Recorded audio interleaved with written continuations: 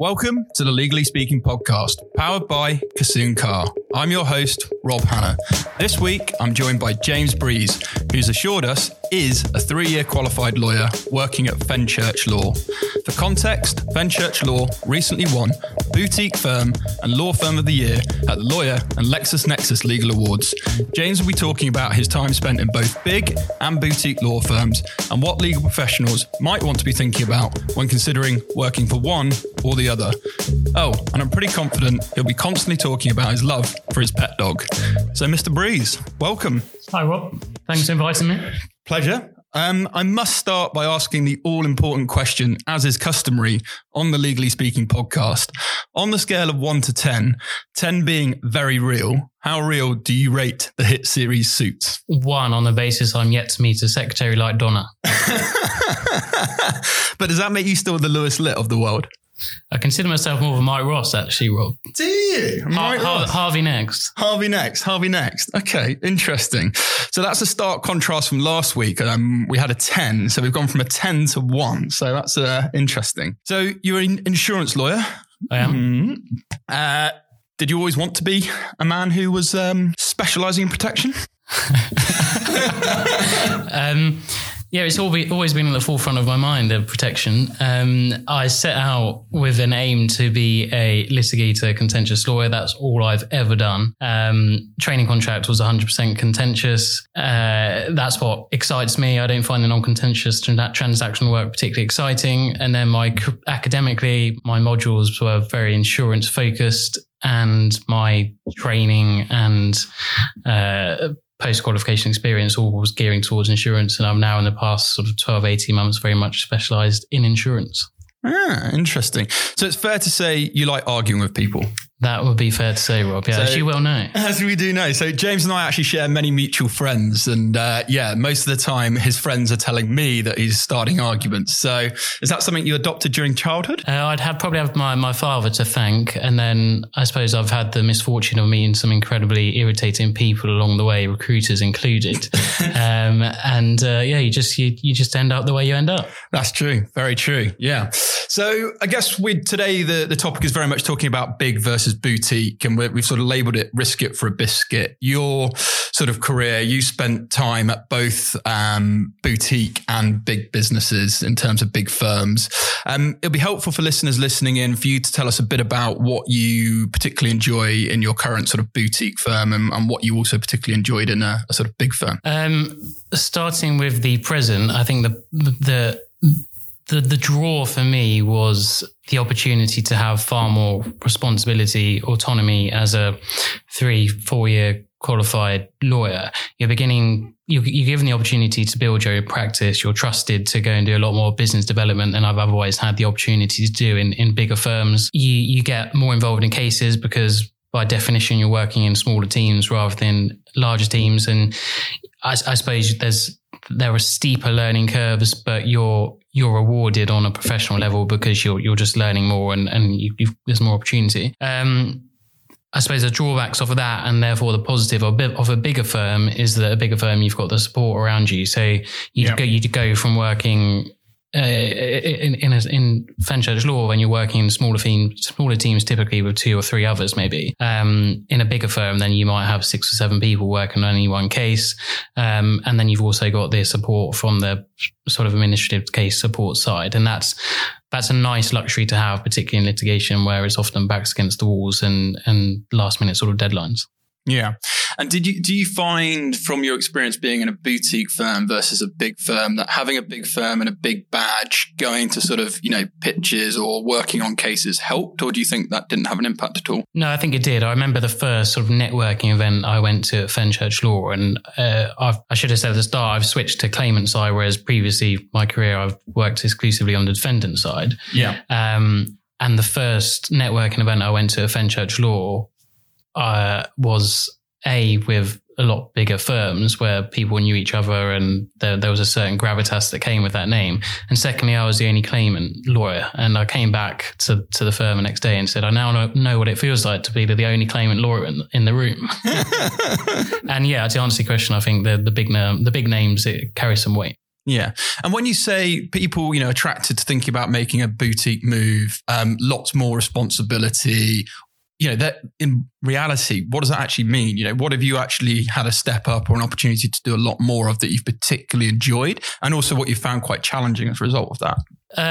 For me, the most enjoyable part is the business development side. So that's always been my interest. I think a lot of my strengths lie within a client-facing environment, business development, and going out and winning work and sort of networking, marketing myself and my firm. My personal experience, and it's probably not the same for everybody in every firm, but my personal experience is there's less of that when you're in a bigger firm because it tends to be more partner-led. If you're a smaller firm, then there's not always that luxury because the numbers are smaller, and it's incumbent upon everyone to try and win the work.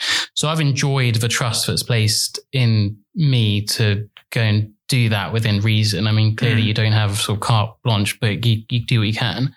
And then on the sort of what I've not enjoyed, I suppose you have less choice to be able to pick work because the work that's available is the work that's available, and you can't cherry pick what you do or don't. Whereas in a bigger firm, it's a conveyor belt. There's never a lack of work, and you can almost pick what you choose to get involved with, who you work with, that sort of thing. So that's a trade-off, but for me, it was a trade-off that was absolutely worth making, and I was ready to make, and I've not looked back. Okay, good. And I think, again, people wanting to move from a big firm, maybe their hours are quite heavy, they're kind of giving a bit of a sacrifice on the work-life balance side of things.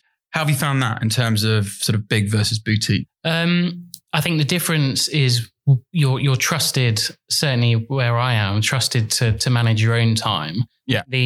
In terms of hours worked, it's no different because you're not working any less hard. Did you just say you're a hard worker, James? That's true. Yeah, you know me by now, Rob. How many years? Yeah. I can't believe you managed to sneak that into the podcast. Unbelievable. Hope you heard that, boss.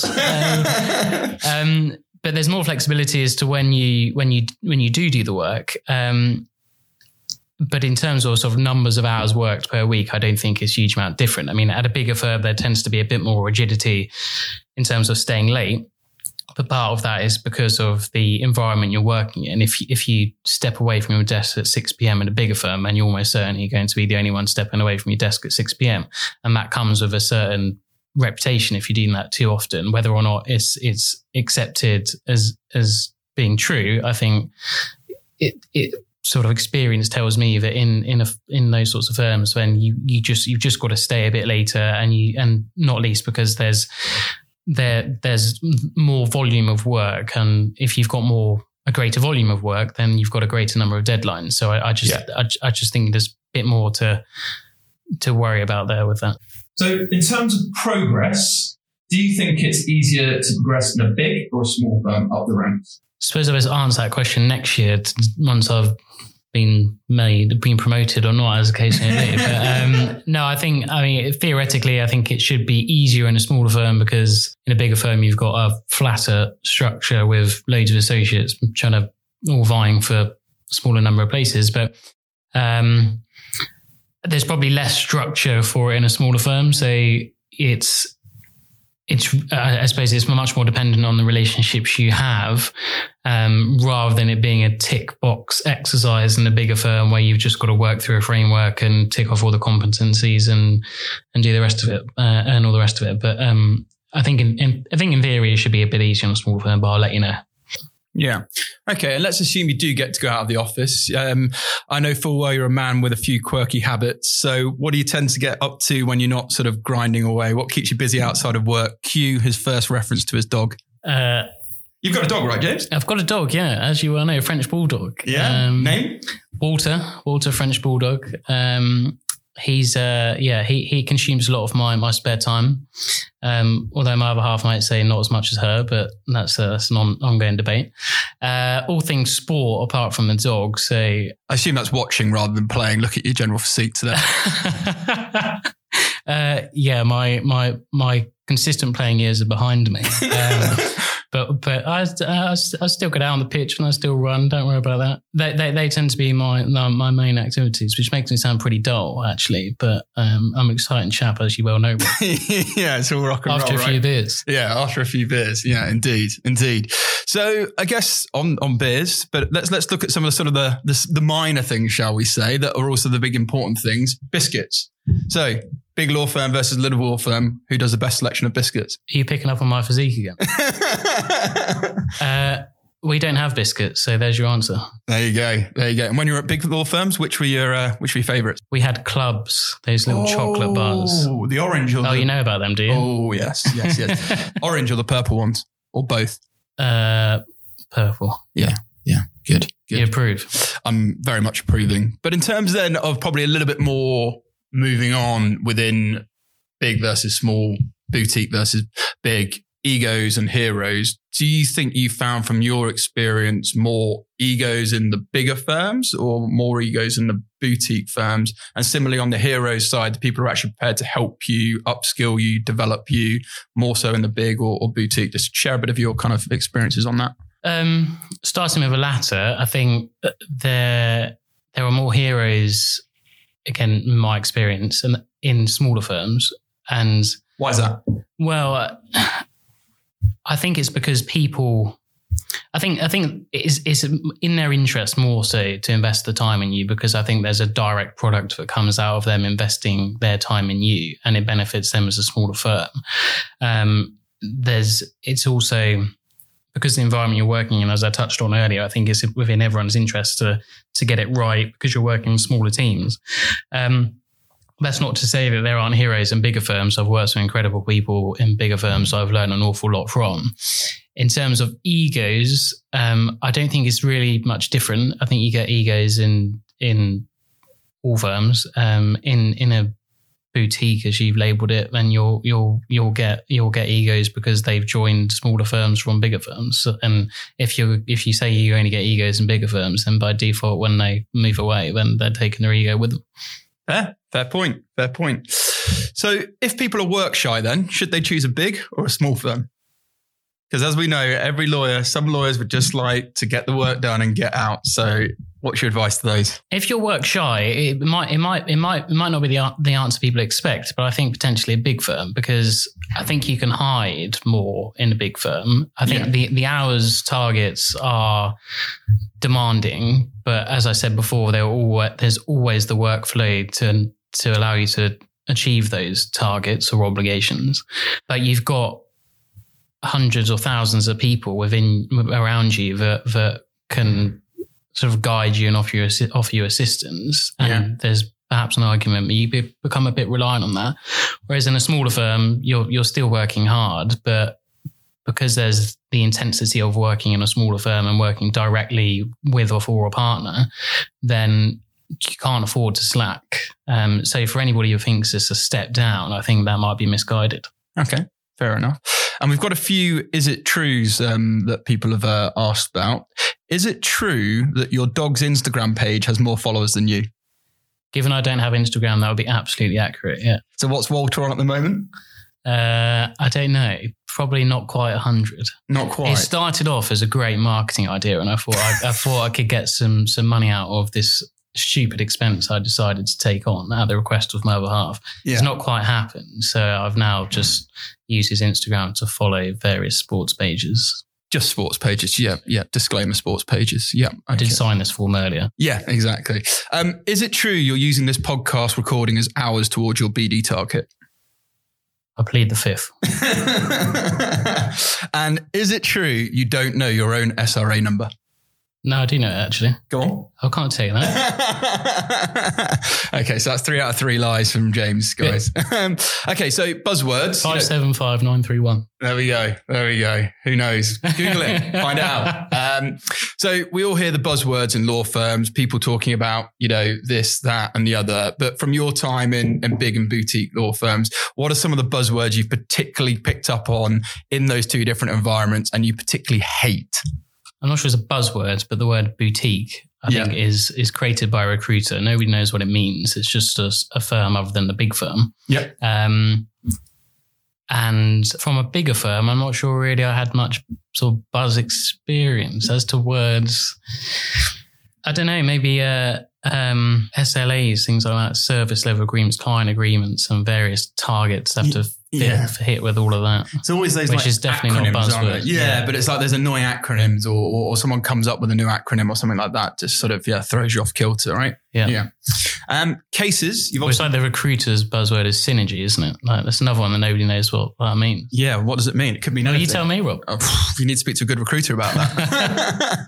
So cases then, you've got a lot that you can talk about, but which are some of the cases you've most enjoyed from your time in a bigger firm and versus a smaller firm? And why is that? Let's start with the big. Which case, that you can talk about? What have you particularly enjoyed and got involved in? I sort of approach the question slightly differently and say cases collectively and what I enjoy working on rather than one single case. And I think in a bigger firm, you'll work on some pretty high profile cases.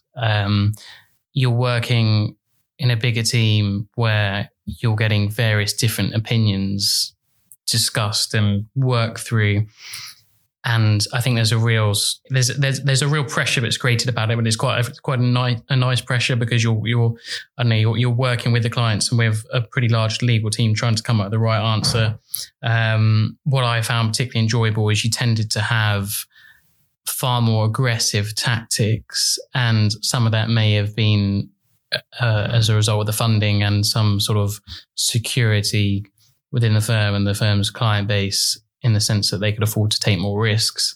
That's not to say that smaller firms wouldn't take risks, but I think there is more of a safer approach sometimes.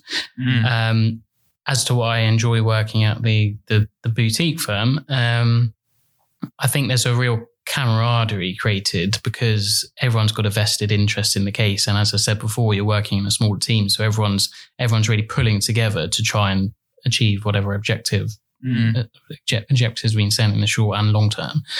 And as a product of working in a smaller team, then you end up having, in some cases, quite a significant role, even as a relatively junior lawyer, because there are just not the same resources available. So I think I said before that it's a learning curve, and you've got to dip your toes in areas that you're not necessarily familiar with, and it's great exposure.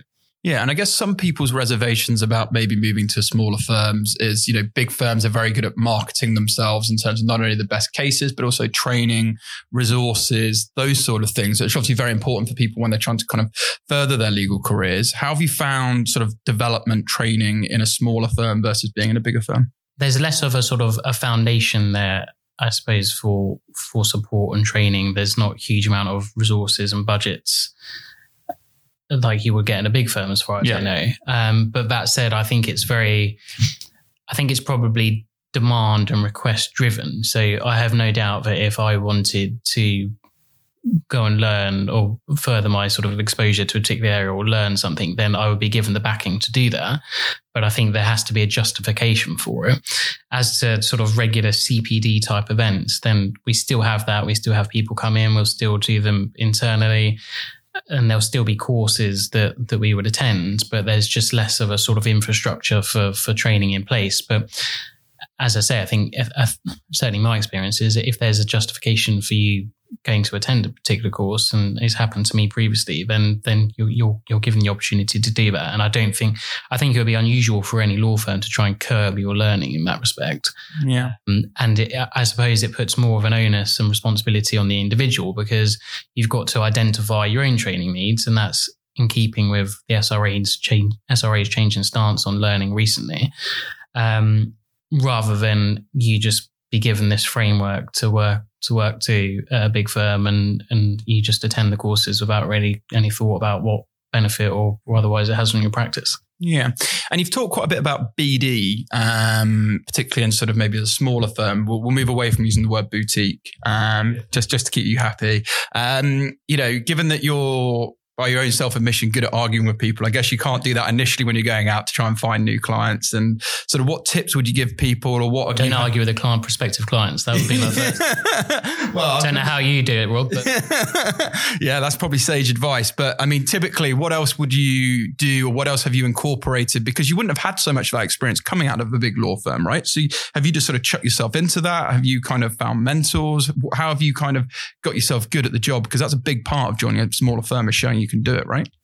Yeah, I think, without trying to sound arrogant, but I think I always had the sort of qualities potentially to do it. But then it's about having an environment in which you're encouraged to, that really harvest that sort of personal development rather than just coming in and doing the job. Because I think any qualified lawyer can do the job to a certain degree. Yeah. And I was keen to really build on what I thought were certain qualities that I had that will enable me in years to come to be well positioned to win work and all the rest of it. But the biggest sort of compliment that perhaps I can have, and the only way I can really answer the question, is that you're trusted to go and build that network and practice for yourself. I didn't have many of an opportunity to do it at a bigger firm, but I think that's just because of the demands for work. And it was very partner focused, and so there was less of a responsibility, onus, or expectation for associates to go out and do that. Certainly at that level. I mean, if you're 7-8 years qualified, then things might be different. But I'm not there at the moment, so I can't say. Yeah. But yeah, I mean, it's you're just encouraged to go out and do that, and we have specific sort of training and learning and growth sessions internally at Fenchurch Law, which really look at honing the skills for going to win work, because it's so important to what we do. And we spend quite a lot of our time on the business development side of things. Then there's really a culture of trying to encourage people to do that. And we all go and give seminars and webinars and things like that. And I think that's quite unique for associates at our level. Yeah. And culture is a massive thing. And everyone talks about the word collegiate. That's a buzzword that actually annoys me when people talk about the word collegiality, because what does that actually mean? But how have you found the cultures in terms of big versus small? And yeah, tell us a little bit more about that. On the bigger firms I've worked at, then I think there was a certain intensity there, as most people would expect to come with a bigger firm. So there was less opportunity throughout the day to have a breakaway chat and a natter. For reasons I've touched on, I don't think moving to a smaller firm is a step down. And if anything, the spotlight's on you to be working. And so I think there's a different intensity that's created because you're in a smaller environment and you've got to do what you need to do. I mean, naturally it's a jovial atmosphere. It's a fun place to be, but alongside that there is an expectation that everyone's got work to do.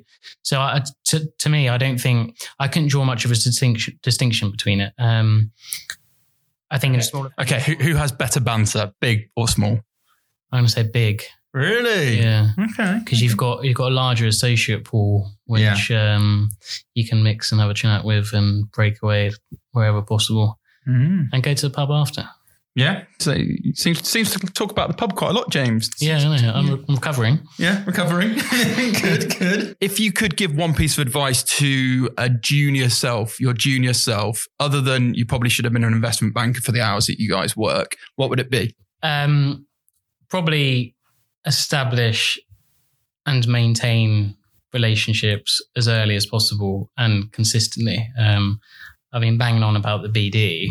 If I'd known some of what I'd known now and be as comfortable with it back then as I am now, then I think I would be in slightly better place. And that's really interesting, because we've had a couple of, so the other week we had on the chairs of the London Young Lawyers Group, and they do a lot of networking events. And you went to Supreme Court, didn't you? We did do an event at the Supreme Court with them. Yeah. Did you see that? I did, yeah. A few times. Yeah, good. Didn't want you to miss those sort of things. But one thing that, they're really passionate about, and I think we're kind of helping and wanting to help raise that profile, is the fact now to be a lawyer, you need to be able to network. You need to have those people skills. You can't just be sort of stuck in the documents, particularly if you are are thinking of taking, courageous moves or wanting to move to a smaller firm, is there anything that you would say to that or encourage people to do? And, anything that you've particularly found that's helped you in terms of that? No, I think you're exactly right, because it's expected more and more. And if the day and age we live in now and where it's all moving, then I think there will be more of an expectation for lawyers to be familiar with or comfortable with this sort of thing. Historically, I think lawyers were just expected to be able to do the job and do the job well. But as I said earlier, I think if you're a qualified lawyer, to one degree or other, everybody can do the task. Yeah. Some people might do it better than others. Some people might be able to do it quicker than others. But I think everybody at some stage will get there. What's going to set people apart as they move up through the ladders is being able to do the networking BD side. And I think for lawyers generally, it's an area that nobody really feels comfortable with. And there are certain things that I wouldn't feel comfortable with. And even now, I'm probably not that comfortable with. And all I would say is just throw yourself into it, because if you think what's the worst that can happen, it's never actually that bad. And if you think rationally what's the worst that can happen, then it's often even less of an issue than the image you build up in your head. So I think the quicker you just chuck yourself in there and do it, the quicker you're going to become more comfortable with it and just begin to enjoy it or just embrace it as you need to. Okay. And there's a couple of questions before we wrap up. I think, big things again that are going on the legal tech. People are talking about this left, right and center. How have you found that, again, moving from a big law firm, tons of resources, probably lots of investment versus a small law firm, inevitably it's creeping in, whether you're against it or for it, it's coming. So, what's been your experiences of that? And what would you say to people thinking about big versus small with regards to legal tech and supporting it? I mean, as I said before, the resources and the support network are obviously there at a bigger firm. The infrastructure is there. So I think naturally you'll have less of that available to you in a smaller firm. And certainly the technology and various tools that are available to you might not be quite as advanced. But I think us as a firm certainly embrace it, and we're looking at ways to improve our own practices for our benefit and for our clients' benefit.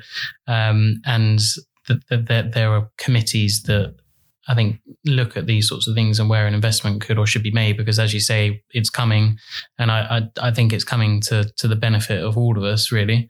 So it should be actively encouraged. I suppose that might be another tip to very junior lawyers that are looking on coming through the ranks. So that as familiar as you can get with technology, the better, I suspect. Yeah. And I think, the technology is designed to help. And I think if it can free up a bit of time so people can work on the networking side of things and all those, I think it's only going to be a positive.